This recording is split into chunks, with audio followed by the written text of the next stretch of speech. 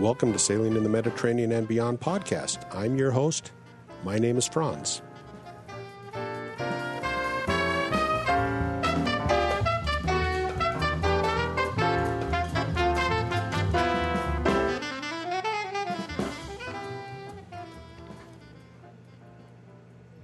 Well, today I'm going to be interviewing Kvanch Assener. I think that's how you pronounce it, but I'll find out later on. But before we get to that interview, let me thank my sponsor, Sailrite.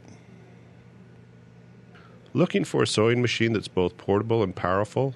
Look no further than the legendary Sailrite Ultrafeed LSZ-1. Take it to the marina, store it on your boat. The Ultrafeed goes where you go. This high-performing, heavy-duty machine sews both in zigzag and straight stitch.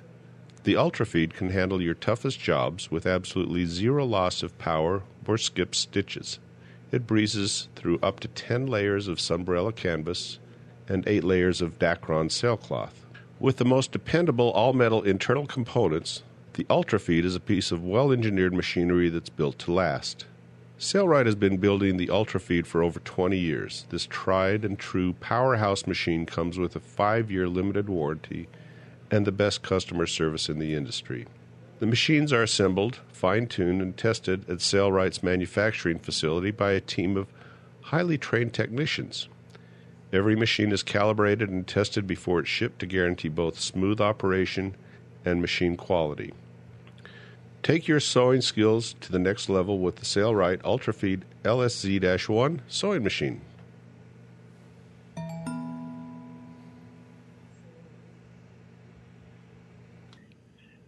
All right.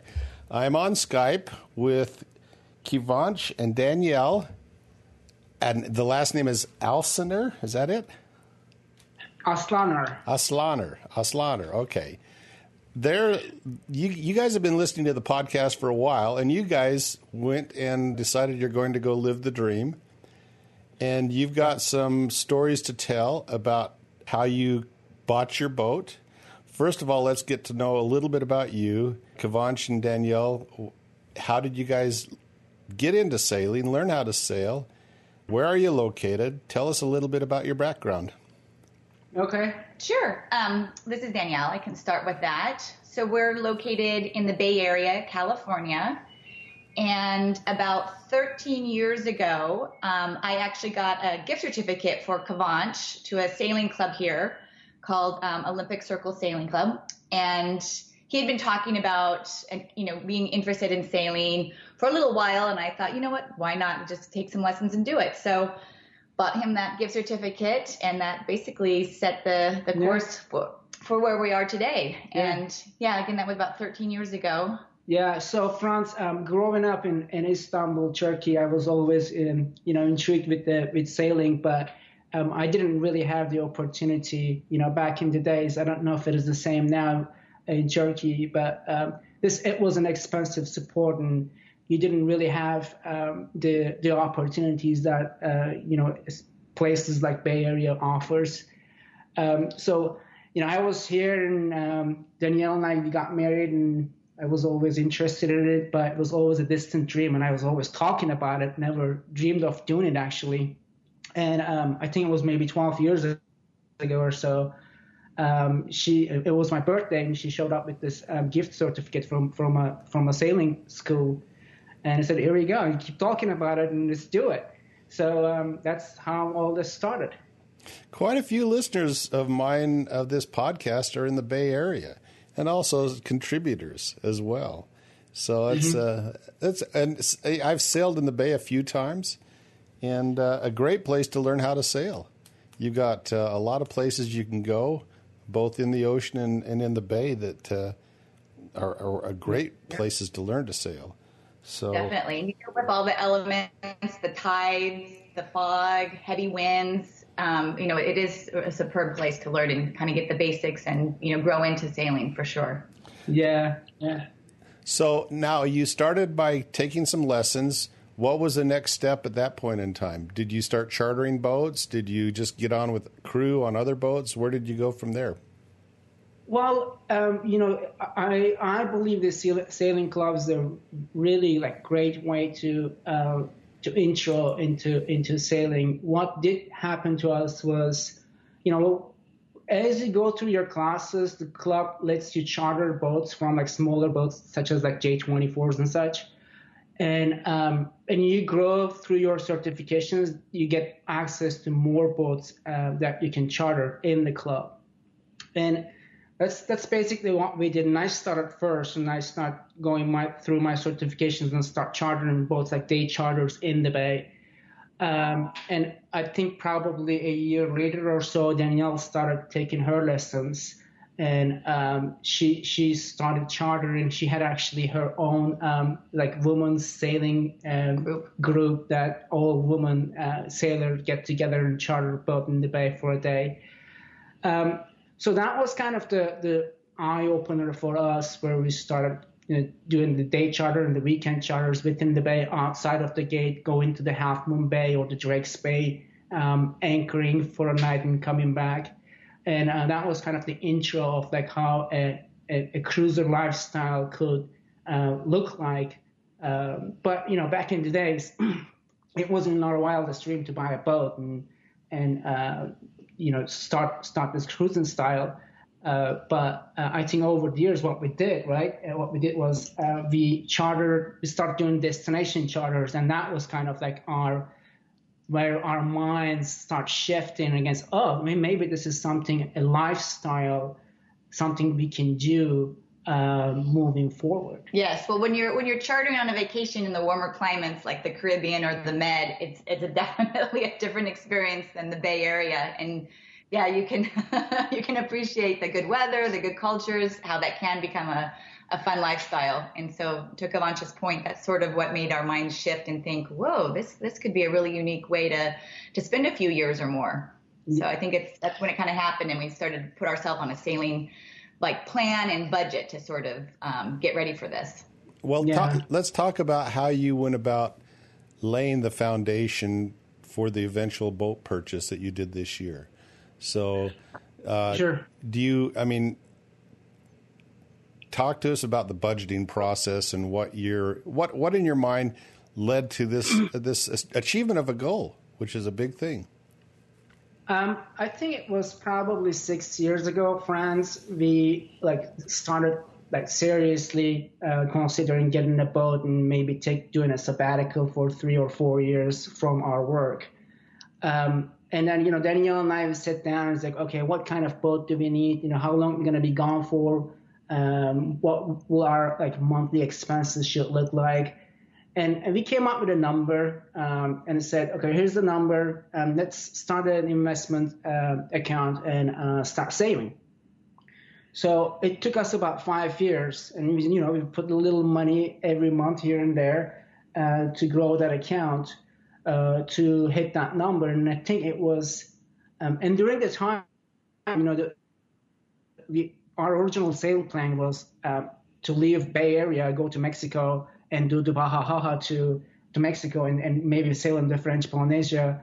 But we did the charters and the Caribbean and the Mediterranean, and then our sailing plan shifted. Oh, maybe we should buy the boat in Caribbean and do some island hopping. And later we did the charter in Mediterranean, and we were like, oh, the boats are cheaper here. Maybe we should start from the Mediterranean. So all that stuff kind of adjusted our plans on the go.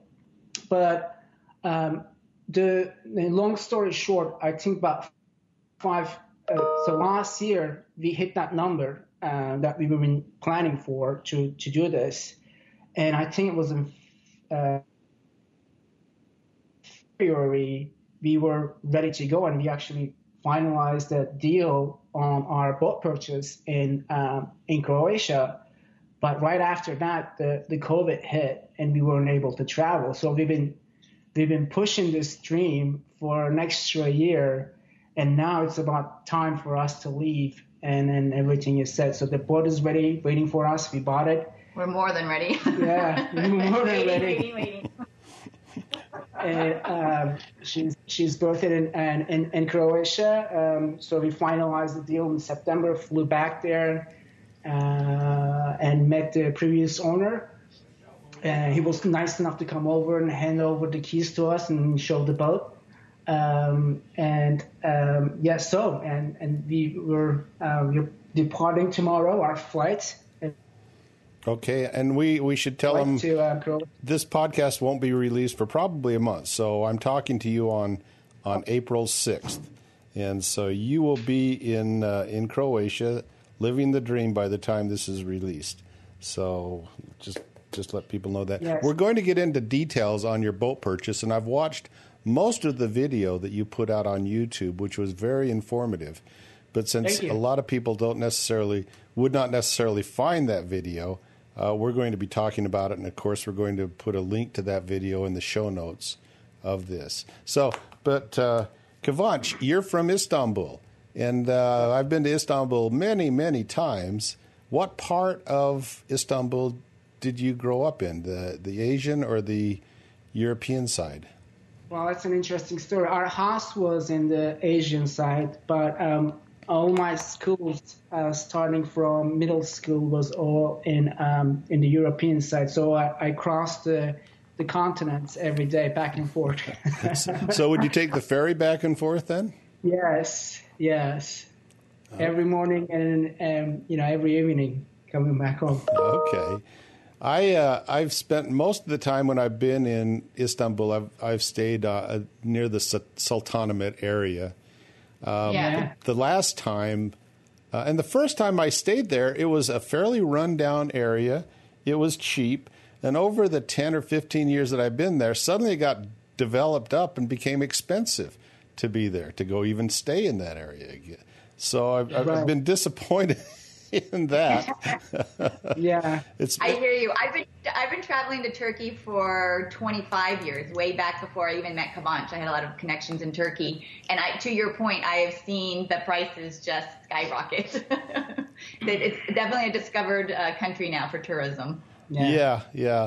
And then the last time I actually stayed over near the on the Asian side, near the airport over there, and I can't pronounce the name of that airport, but I stayed in a little hotel which was down on the waterfront. And that morning I got up and I just started wandering down through the industrial shipbuilding areas down through there.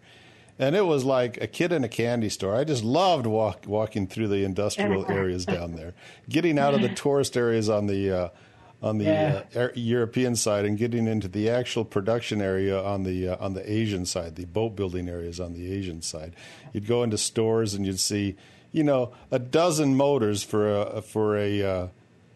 a winch that I would have to search for in America to find, and they'd be sitting there right on the shelves ready to be taken off, and huge chandleries and big. I was just impressed. It was so much fun for a boat guy. So.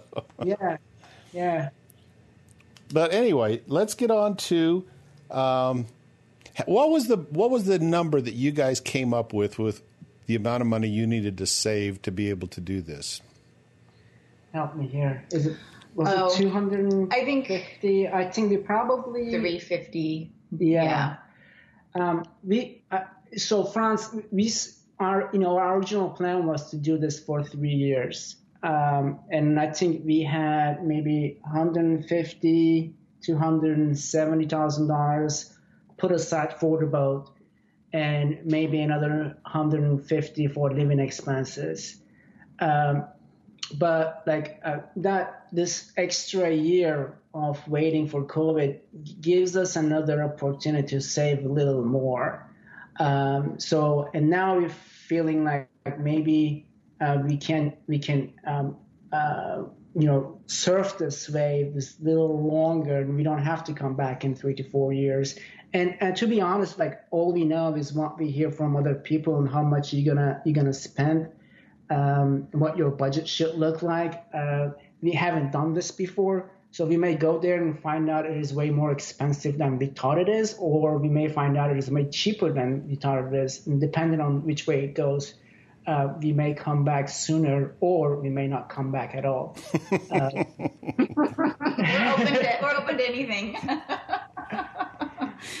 So I think the kind of rough budget was to have $3,000 a month, and that would include boat repairs as they come across, as well as living expenses.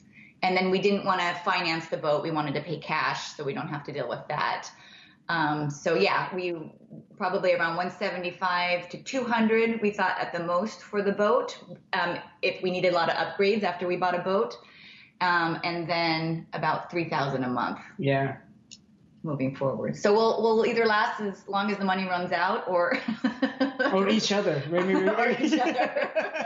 We'll just see. Maybe one of us will run out. So you're in the Bay Area. Are both of you in the tech industry? Do you work in the tech industry? Yes. Yeah, we were both techies. Okay. So you've had good incomes to be able to save from. Now, can you leave? Yeah, it helped. Can you leave and then come back to your? Are you working for somebody or are you freelancers? How do you earn your living? We both were in the corporate world and work with corporations here in the Bay Area, mostly in the Silicon Valley. I feel confident with our skill set and our work experience. We will be able to find something if we decide to go back to the workforce. We have a kind of a nice network that we built over the years, and every work that we worked with, and we left in good terms. So I'm confident we will find something to come back to if we decide to do so. And we didn't sell our house either. We're renting our house, so that can be like if we're digging this cruising lifestyle and we want to extend, that's another asset we could sell down the road if we choose to prolong the cruising. So we have a little flexibility there too. Okay. Yeah. Okay. Well, let's talk about the boat purchasing procedure that you went through, and just go right from the very, very beginning in as much detail as you can, because a lot of our listeners would like to follow in your footsteps. So the more information you give them, the better it is for them, as well as myself, who may buy a bigger boat at some point in time.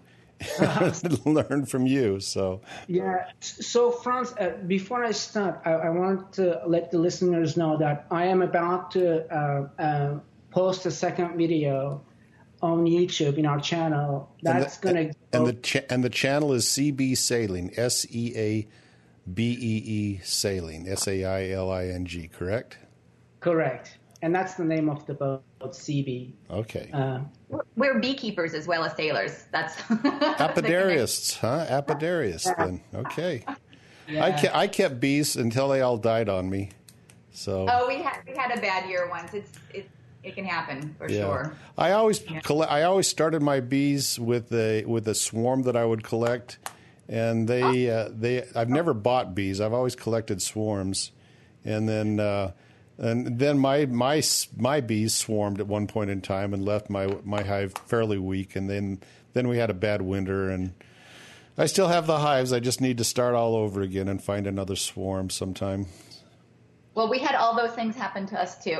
Bad winter, swarms, all of it. Yeah. we even lost our bees in the California fires this last year too. Yeah, so that's true. How many hives did you guys have? I only had a couple hives. So.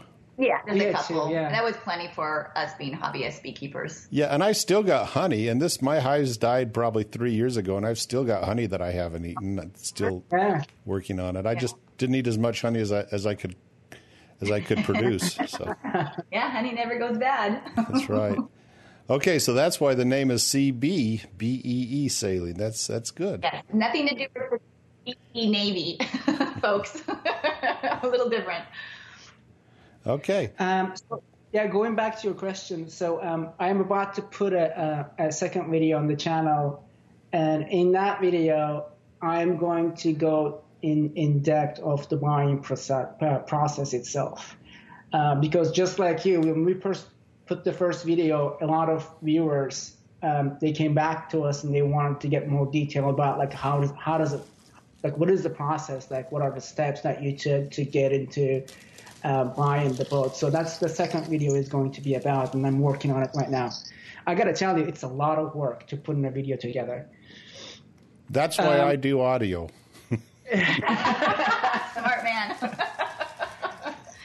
But you can talk about like your spreadsheets. He has some great tools that he's going to share out in that video. So he has some spreadsheets and checklists that people can, click on and use for their, shopping and research purposes. Right. So like I mentioned earlier, it's, when we were planning for this, our sailing plan changed probably 3 times throughout the 5-6 years.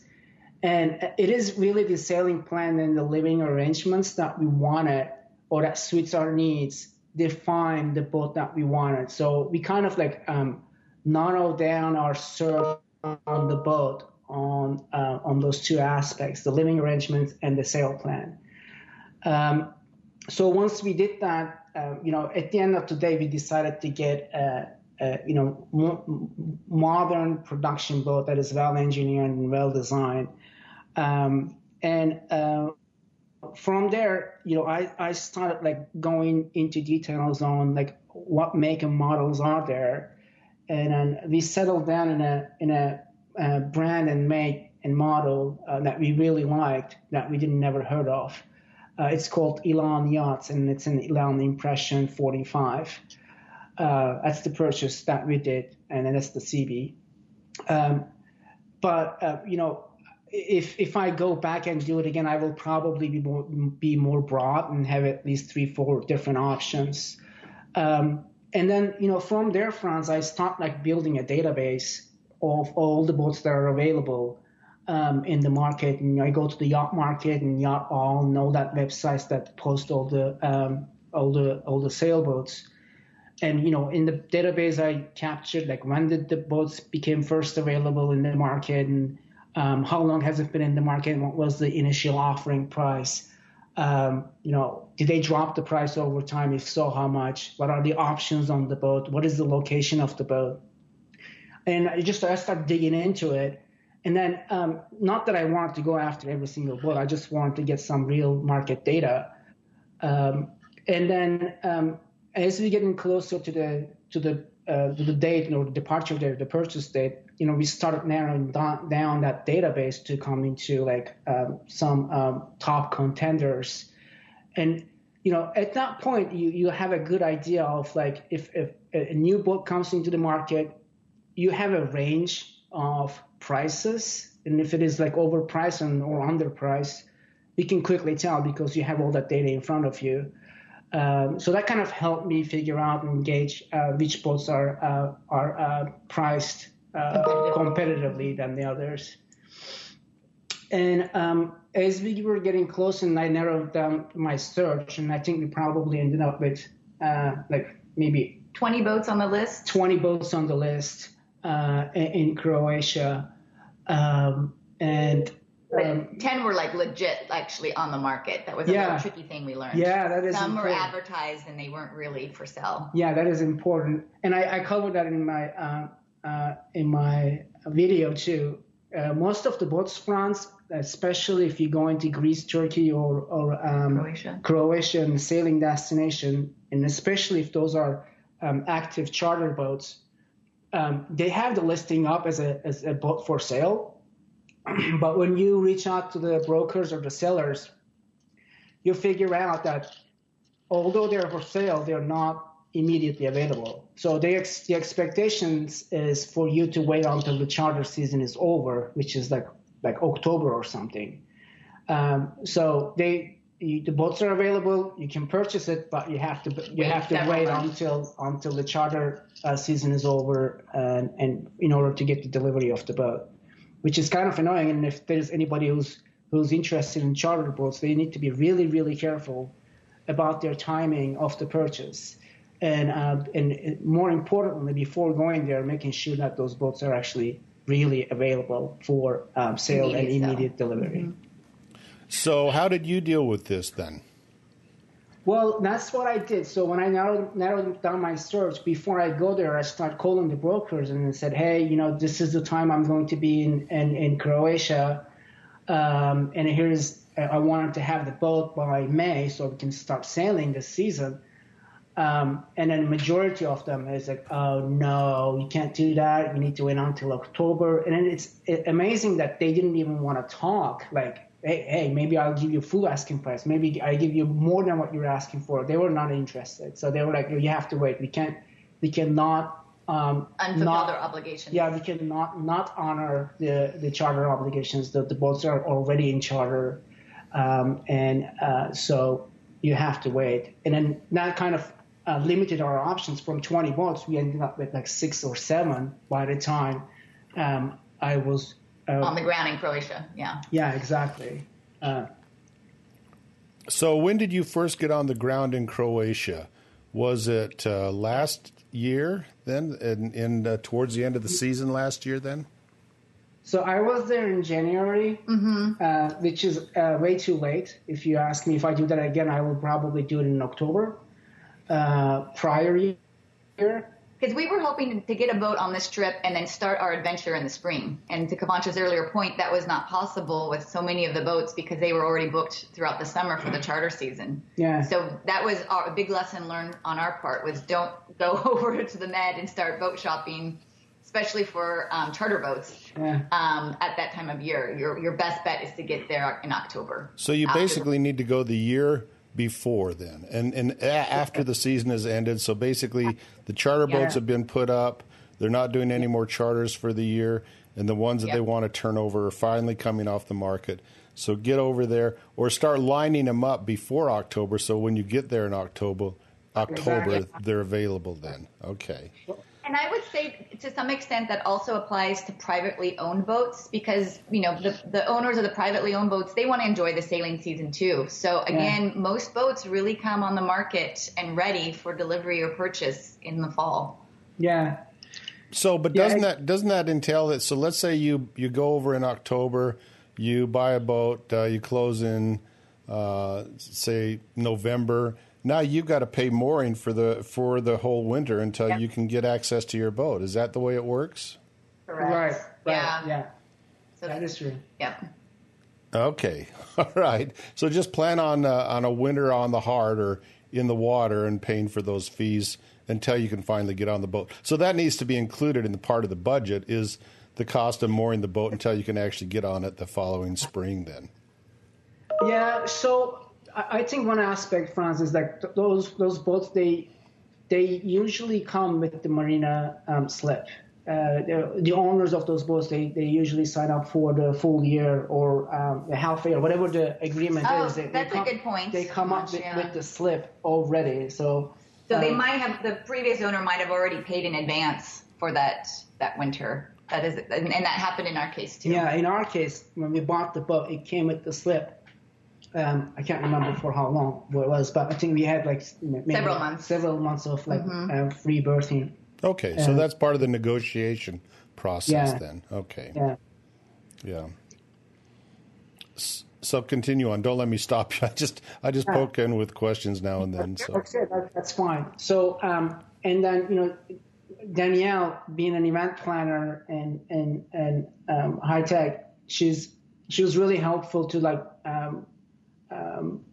organize all the boats into different zones and geographical zones, so I can go visit them in batches.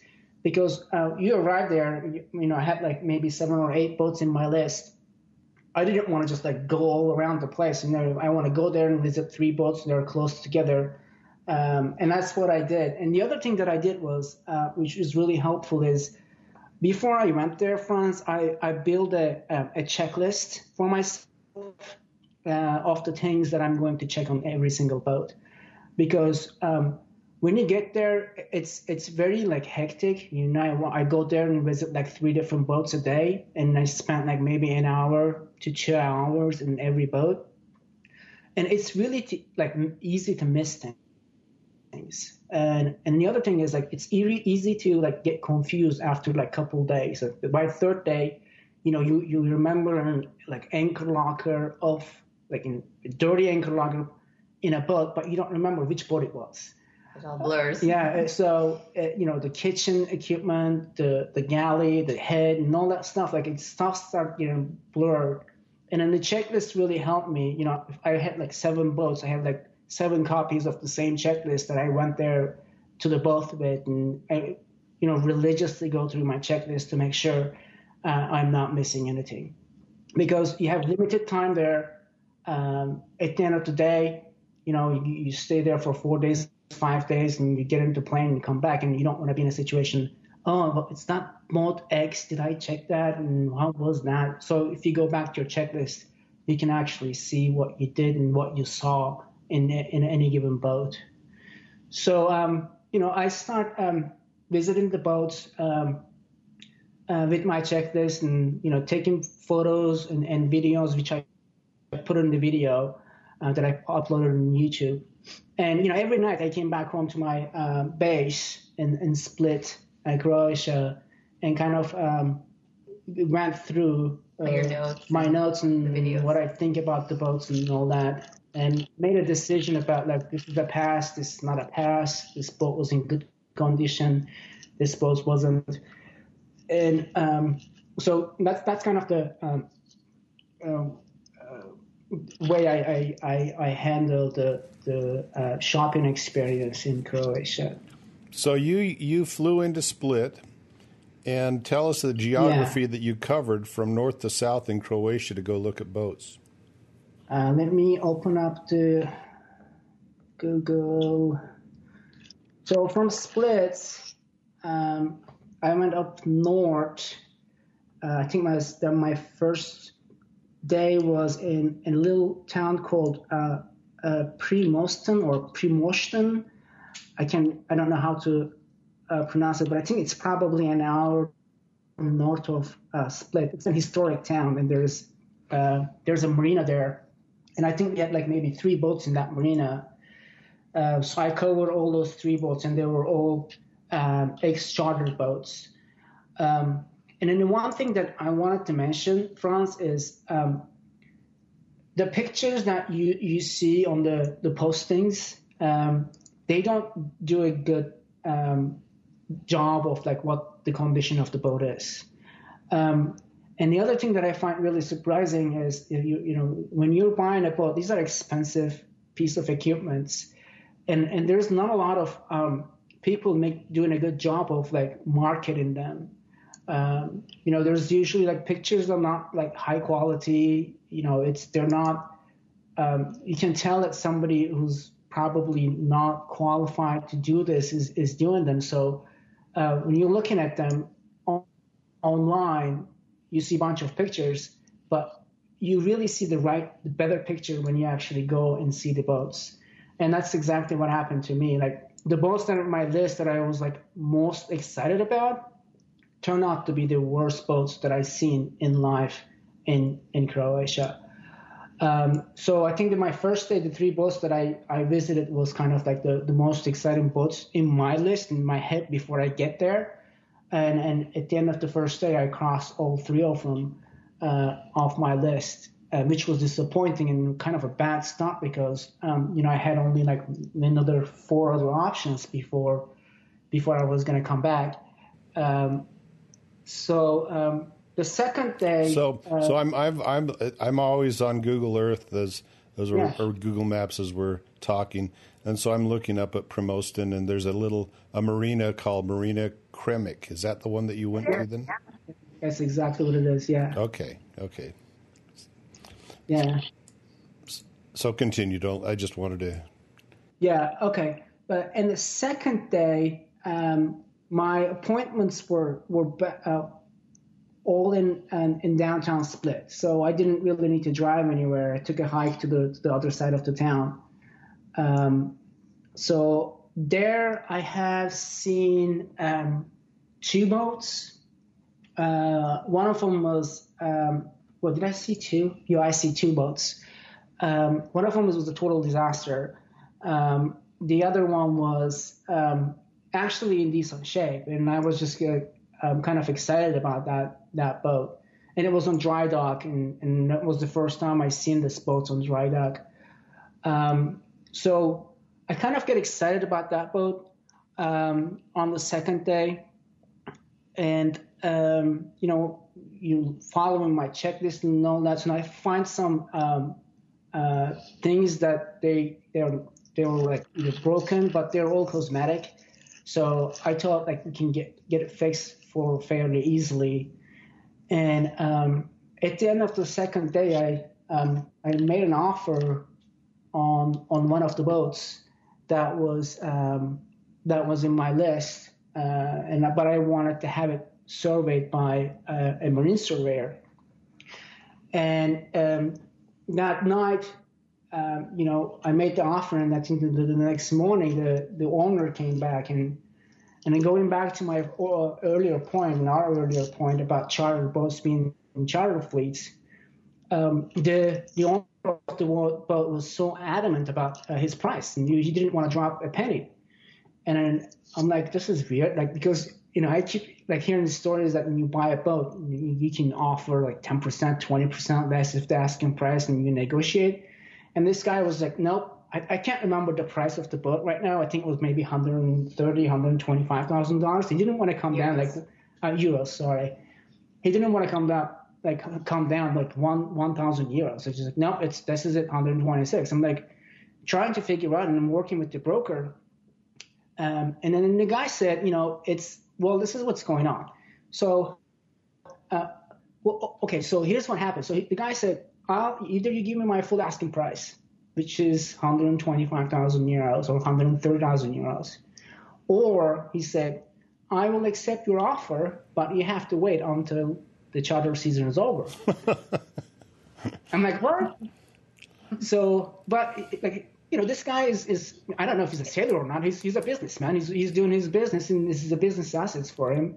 And his explanation to me was like, look, if you pay me my asking price now, I'll get my full asking price. If I take your offer after the charter season, I get my full asking price. So for him, it was like a win-win situation. And I didn't want to invest that much money in a boat. Well, we didn't want to wait too. Yeah, exactly. So that's another reason. So I had to move on that boat. That was kind of a disappointing experience too. And going back to my point, I like to emphasize for the viewers, the timing for the charter boats is extremely important as far as your leverage on negotiation, how much you can negotiate with the owners. Now, are you negotiating with the owners directly, or are you negotiating through a broker, or are you negotiating with the yacht charter company? So the yacht charter company is not in the scenery at all. So you're dealing with the broker or the owner directly. In this case, it was the broker. But the broker, they can't make the call. They just like you say whatever you say, and they take it to the owner, and the owner says whatever he or she needs to say, and they came back to you with that. So they just like the messenger in the middle. Okay. And this is in January you're doing this? Mm-hmm. Correct. Okay. So, 3 months, 4 months after you probably should have been there, then, is what you're looking at then. Exactly. Yeah. Because now they have all these charters booked for the summer. Yeah. And it's hard for them to get that. Yeah. Even with that boat that I made an offer, the broker, I actually met the owner too. But the broker said that particular boat had already one charter application for the season.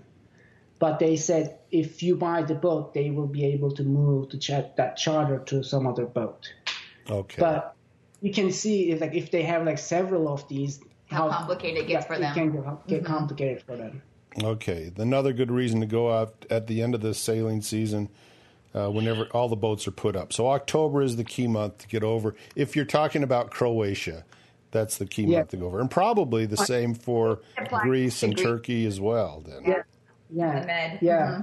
And France, right around holiday season is the time that they start getting booked. The charters, yeah, that's true. So late December, all those boats start being chartered or being booked for the upcoming season.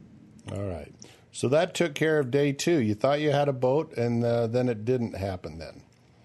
Yeah. Exactly. Yeah.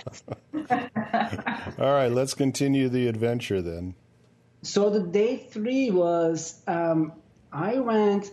Man, yeah, I went all the way up to a town called Beograd. So if you're on the Google Earth, it's north between Split and Zadar. It's called Beograd na Muru. Okay. I think short name is Beograd. Beograd.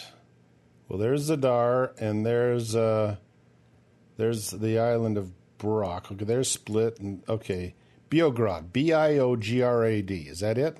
Yes. Okay, I'm zooming in then. Oh yeah, big marina there. Yeah. So there was one boat that I was interested in that marina, and that was probably the least expensive boat and the oldest boat, and it wasn't the charter fleets her entire life. So I went up there, and there was only one boat that I was going to visit. But, oh, man, it's like, I think that boat was like in the charter fleet for 10 years. I think it had maybe closer to 5,000 engine hours, and it was really, really tired. So it was a long drive to get there, and it was kind of disappointing. But the highlight of that trip was I met this great guy through online forums, and I was trying to learn more about the Elan boats. Yeah, learn more about get more information about the Elan boats. And then this guy was like an Elan owner, and he was so helpful. Like he was like, he went out of his way to like reply to my emails and give all the information I needed, take measurements in his boat and send it to me. Yeah, and then on my trip, he knew I was there, and he like drew maybe 4 or 6 hours to come over and meet me at Beograd. So I met him for the first time in person after like corresponding via email all this months, and then I spent like some quality time with him and his son. So that was kind of cool to get to know him more. But the boat was kind of disappointing. So where did he come from? He drove 4 or 5 hours to meet with you then? Like, let me figure out. Hold on. And anyway, we don't need to go into that, but that's very impressive for somebody to go to that amount of trouble. It's a big city. I can't remember the name of it now. Okay. Yeah. Don't worry about it. Okay. Yeah. I was just curious, but that's when you actually meet somebody that's helping you, that's important. Yeah, and that kind of happened throughout my research too. And I was really impressed with the sailing community. And every time I asked a question, there were like multiple people trying to help, which is kind of cool. The same thing happened to Kıvanç in Turkey. He also looked at boats, the Elan boats in particular, in Turkey during the summer, and same thing happened. He met a great guy that also owns an Elan in Istanbul, and they connected and went sailing together on his boat. Yeah. So that is a really special thing. Everybody tries to help each other. Yeah. So he was from Rijeka, R-I-J-E. Oh, okay, up on the Istrian Peninsula, Rijeka. Yeah, Rijeka. Yep. Yeah. That's a beautiful city up there. So. Yeah. Yeah, and that is quite a drive down there. That's a lot longer than you think it is. Yeah. Isn't that nice? Like. Yeah. So anyway, I went back all disappointed. Now I have like almost like nothing in my hands, and flew all the way down there. And so my last day, though, so I had one boat scheduled, and that was in a little sleepy town called Slano. Well, it wasn't even scheduled. Didn't you call? Oh yeah, it's a good story. I kind of scheduled on the go that boat. So this is I'm going to go back a little bit. During my research, Franz, this one boat came in the market. This is way before I went to Croatia and all that stuff. But in my database, I noticed one boat came into the market, and then it was really nice. It was from the owner. It was not a charter boat, and it had a very unusual, very rare, a 2-cabin configuration, which all the boats that I've been talking about so far, the 4-cabin, very European or charter-oriented configuration. So this boat had only 2 cabins, owner's version, and it was kind of newer, and it just like looked really good in the pictures. But given all this, it was out of our budget. Yeah, so it was expensive. But so, it looked great, and this guy knew how to market it. Like all the other posts were just these crappy photos. This guy took really good photos. You could see how clean it was, but it just was out of our budget. So it was out of our budget, but I was kind of monitoring the corner of my eye, and I think at one point they dropped the price, and I reached out to the broker just to get a feeling of it, and it's like. I can't remember how much it was back then and how much they dropped it, but it was, even with the price drop, it was out of our budget. But I decided to reach out to the broker and get a feeling of it and see if they're willing to negotiate. So I reached out to the broker, and it was a British company. And, during the conversation, they said, oh, yeah, I don't think they're going to drop that much. So they're, good luck with your search. But during the conversation, they mentioned the boat is U.S. Coast Guard registered, and the owner is actually a U.S. citizen. I didn't pay too much attention to it. I was more interested in the price. But right around that time, our friends, they bought a new boat in East Coast, and they asked us to come over to visit them and then do some sailing with them. And we went there and we were sailing, and we were listening to their story. And Nikki, our friend, she said, yeah, when the boat came into the market, their boat, it was U.S. Coast Guard registered. And she mentioned that if you go to the U.S. Coast Guard registry, you can type in the name of the boat and the owner pops up. With their address. With their address. I'm like, really? So I came back. So I did that. I went to the U.S. Coast Guard registry. You can see the name of the boat on the listing. The photos, yeah. I typed the name in, and then here's this guy popped up. There is no email, just physical address. There's no phone number. So what I did was back then, I wrote him a handwritten email. So letter. Letter. So I said, here's who we are, Danielle, Kıvanç, Aslanlar. This is our dream. This is what we wanted to do. We were interested in your boat, so we want to get in touch. So, and I put my phone number, my email, and all that contact information in there. And I think maybe 4 or 5 days later, he called me, and we start chatting. I think we chatted for 90 minutes or so. Mm-hmm. They were our very first conversation, not about the boat, but it's just sailing experience and all that. So it was a great conversation. So, then we continued the conversation, and I was trying to get a feeling of how I can get the price down a little more so we can meet somewhere, but we weren't able to. But we still kept in touch, and he was so nice, and he said, if you have any questions about the boats, I own one of them, so you can always come to me and ask questions about it, and I'll help you out. I said, thank you very much, but we left it there. So when I was in Split in my last day, and now I have nothing in my hands, I decided I'm going to reach out to this guy and ask him if I can go there and at least see his boat. So I did that. And he responded back to me and said, I'll call the marina right now and let you know that you're coming, and they will give you the keys. I said, awesome. So my last day, that's the story for my last day. So totally unplanned. And I'm glad I have that extra day.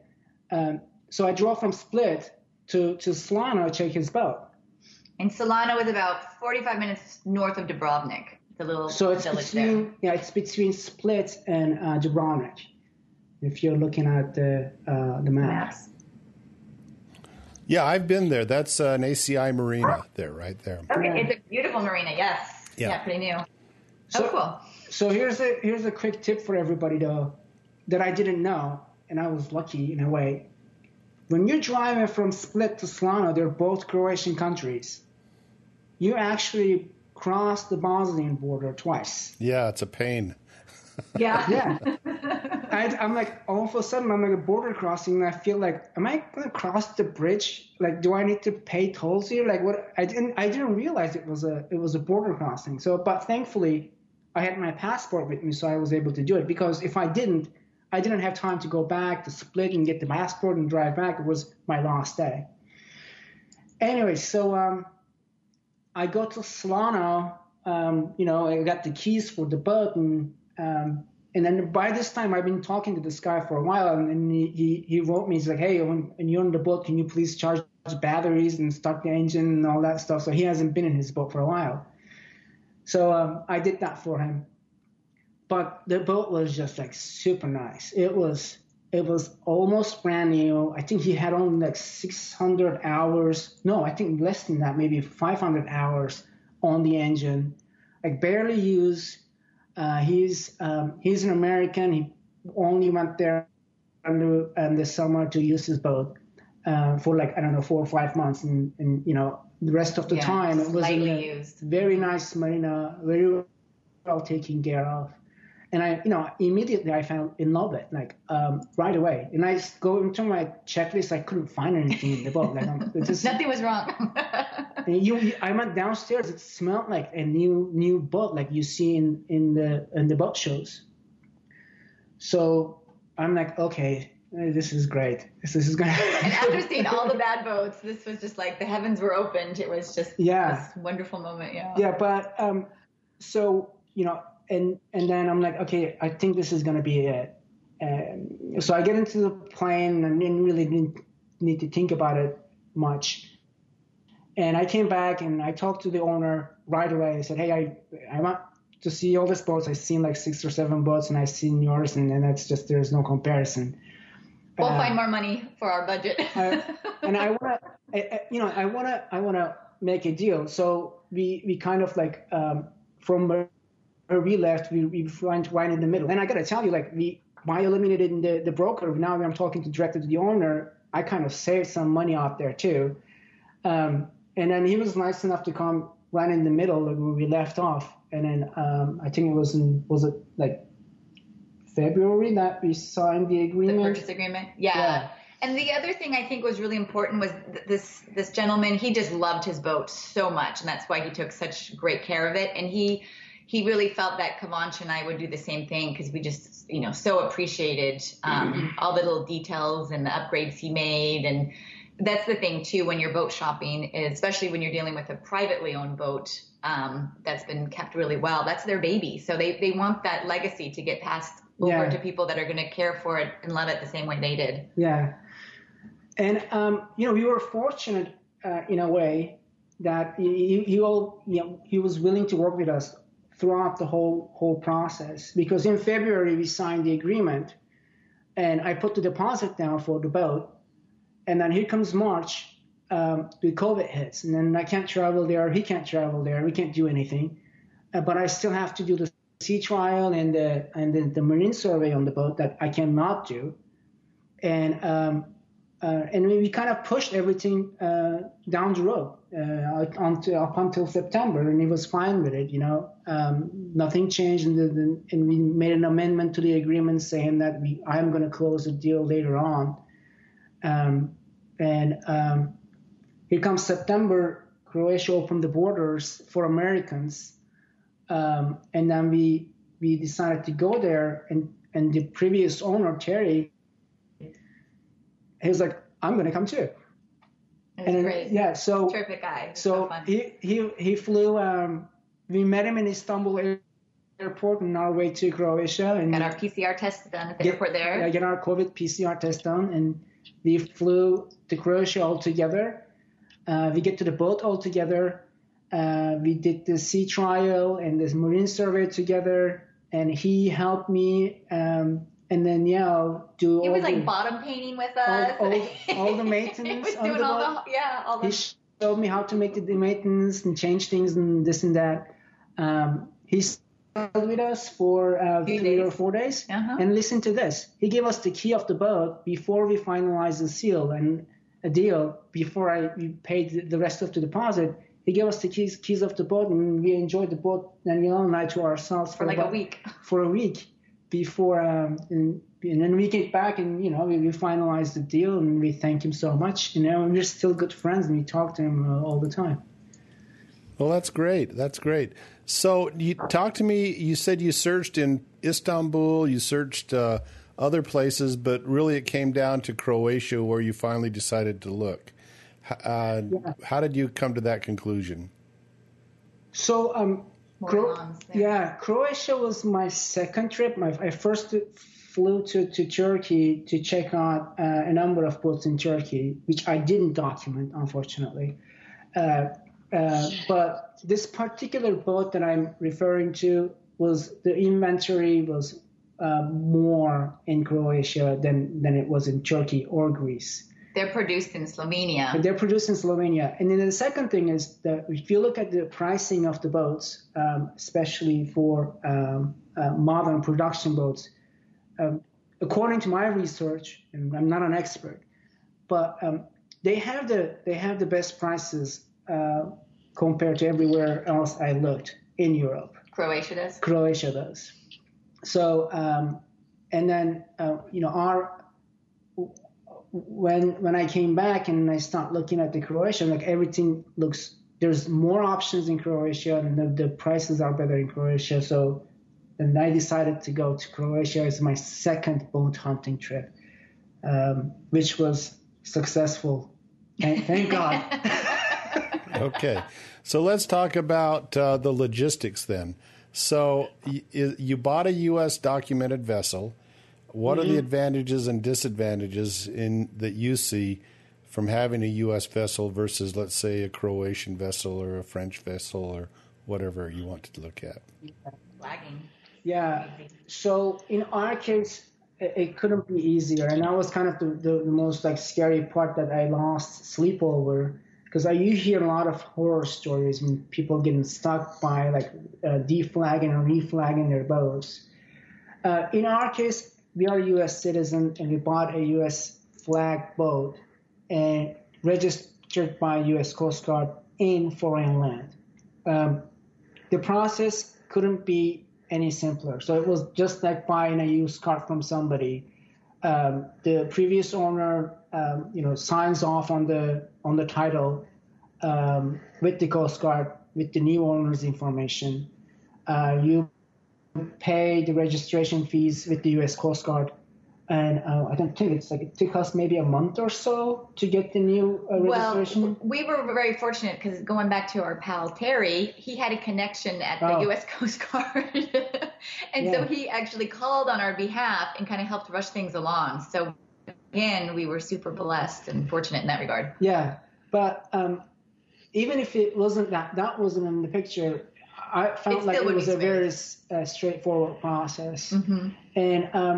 And by doing that, it's since it's U.S. flag, you're not subject to VAT taxes in Europe. Since the boat is not in U.S. waters, you're not subject to U.S. taxes. So you're kind of in a tax-free situation. But one caveat is with the EU status, the VVAT status, that's something called the temporary importation, with short of I think they call TI. You have only 18 months, and this is really important for anyone who's listening. The boat actually have 18 months to be in EU waters. At the end of the 18 months, the boat needs to leave EU waters and needs to be re-imported back to EU to reset the clock. Now, by saying re-imported, that's a fancy word to leave the waters of EU waters and coming back. But that status is tied to the boat, not the ownership, meaning that by change of ownership, the clock doesn't restart. So, which means in our situation, the boat was in TI status for 6 months. And then we take ownership of the boat. The clock didn't restart, so it was still 16 months. And then now we're back in the United States, all excited that we have a new boat. We get an email from the marina, and they're saying, like, well, what are you going to do with this TI status? And we were like, what? The TI status, the boat needs to leave in 2 months. Otherwise, you will be subject to VAT taxes, which can be 20% or more of the boat's value. It's a huge money. What we did is we were lucky that we made some connections through Terry, the previous owner in Croatia. And then we reached out to those people, and they said, yeah, there's this person, a professional skipper, who can actually help you out. So we ended up hiring that skipper, and then he took our boat from our marina, took it outside of the EU waters and bring it back and restart the clock on our behalf. So that's something. So that's what I've heard, and so you're confirming that this actually works. And I've heard this from a few people now, that all you have to do in Croatia is clear out of Croatia, go out into international waters, which I think is, 12 miles out or 15 miles out, and stay out there and then come back in and clear back into Croatia. Is that what you did? Correct. Okay. So, well, I got to tell you, I don't know what he did. I wasn't there, but he did reset the clock. But that's what what he told me is that you don't need to check into another country. No, that was new to me, and that's what I've heard. So in the past, I've always gone down to Montenegro and started to clock over that way. But now I've been told that all you have to do is go into international waters, and also I've been told, and I've found this from Noonsite, that they've stopped the clock due to COVID right now. So, that's in Noonsite, and they say, we understand the problem. You can't get over here to move your boat out. We've stopped the clock. And so I referred to this specific clause and sent an email to the marina and an email to the, for me, my boat's in Italy, the Italian place. I don't remember who it was, and said, listen, I've been trying to come over to my boat. I can't go. I can't come over. I can't take my boat out. And I expect an extension. And I don't think they're being too serious about it right now because they understand that you can't get over there anyway. So good. Right. Oh, that's good to hear. That's good to hear, yeah. Yeah, that was in Noonsite that I read about it. And they gave you the specific clause that they're letting you avoid it. Because I'm like you. My boat's been over there for more than 18 months now. And I would love to get over there and get it out, but I can't. I still can't get into Italy right now. Yeah. Oh. Yeah. Yeah, wow. So for you can fly into Croatia. Croatia's open to Americans then. It is, and we just found out the other day they changed one of their entry requirements. So if you're vaccinated, which Kavanch and I are now, and you have your vaccination card, they will accept that when you enter. Or if you don't have that, then you need to come with a negative PCR test under 48 hours old. Okay. So as long as you have that card, which is not, I don't think it's a universal card, but it may be, you're good to go then, huh? Yep. And they say that all the vaccinations, so whether it's the Johnson & Johnson, the Pfizer, Moderna, any of those are accepted. Just show that card. That's great. So you're heading over for the adventure. Tell us what your plans are for this summer then. Well, we don't know yet. we haven't gone that far. Okay, you're going to get on the boat and get it in the water, and then decide from there, then, huh? Yeah. So we're dying to get on the boat. It's been too long, but it's we have the marina contract up until when it's for about a year, for another year. So I think we're probably going to be like doing some island hopping and exploring around that area. Like you have Miet and Korčula, and maybe we go up to Split area or something. We'll go up north too. Yeah. So what we decided to do, Franz, is because of COVID and it's just hard to do the border crossings right now, we decided to spend the first year sailing extensively throughout Croatia. We're going to apply for a 12-month temporary residency permit when we're there, We've done some research, and based on the research, it looks like we can qualify for that. So if that all works out, that'll be great, because then we can, stay there for 12 months, not have to do the 90 days in, 90 days out, and then just, focus on, the sailing around Croatia. And then the home base will be our marina in Slano. But obviously we don't want to stay there the whole time. We want to do some proper sailing. So is that visa specific to Croatia, or is that to the EU in general? It's specific to Croatia. Okay. Yeah. All right. Well, if I can get over there, I may swing by and say hello to you, because I'll be coming right down through there at some point in time. So you better. keep in touch. Yeah. So. Yeah. Are you planning on going to your boat this year, Franz, if conditions allow? Yeah, in fact, I told my daughters this morning, I said, give me the dates you want to come over, and I'll make my schedule for a week before that. Now, I understand, and this is just information I got last week, that Americans can fly into Rome and Milan on American Airlines only if you have a PCR test, and then they test you when you get there, and then you can travel freely throughout Italy. Now, I don't know how hard it's going to be to go from Italy over to Croatia, which is where I would be planning on going. I'd probably stop by Venice for a little while, and then after Venice, I'd head over to Croatia. And that would supposedly, in theory, start the time clock over, because now I've left Italy, gone into international waters, and cleared into Croatia. Absolutely. At that point in time. That's what I would think.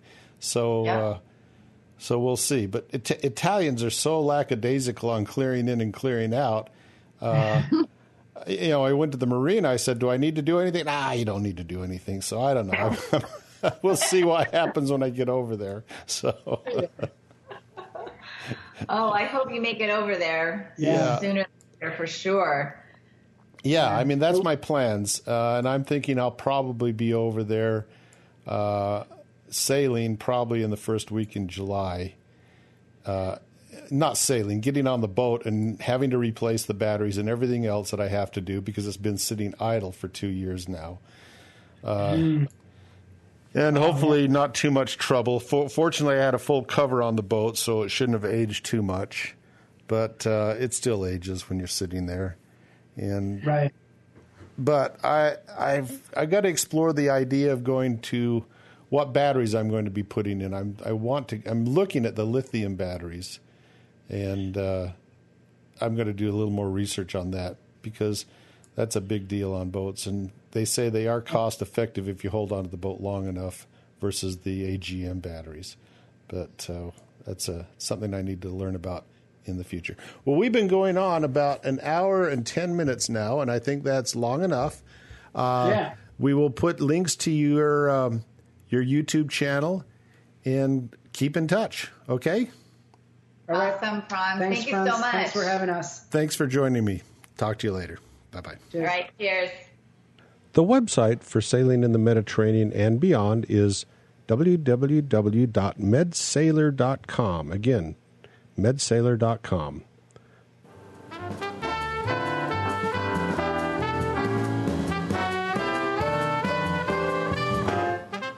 Life is short. In the end, all that really matters is the memories you make. So make a few. Go sailing.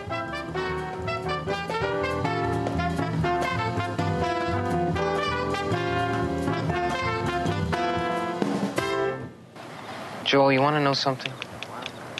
What? Every now and then, say what the gives you freedom. Freedom brings opportunity. Opportunity makes your future. If you can't say it, you can't do it.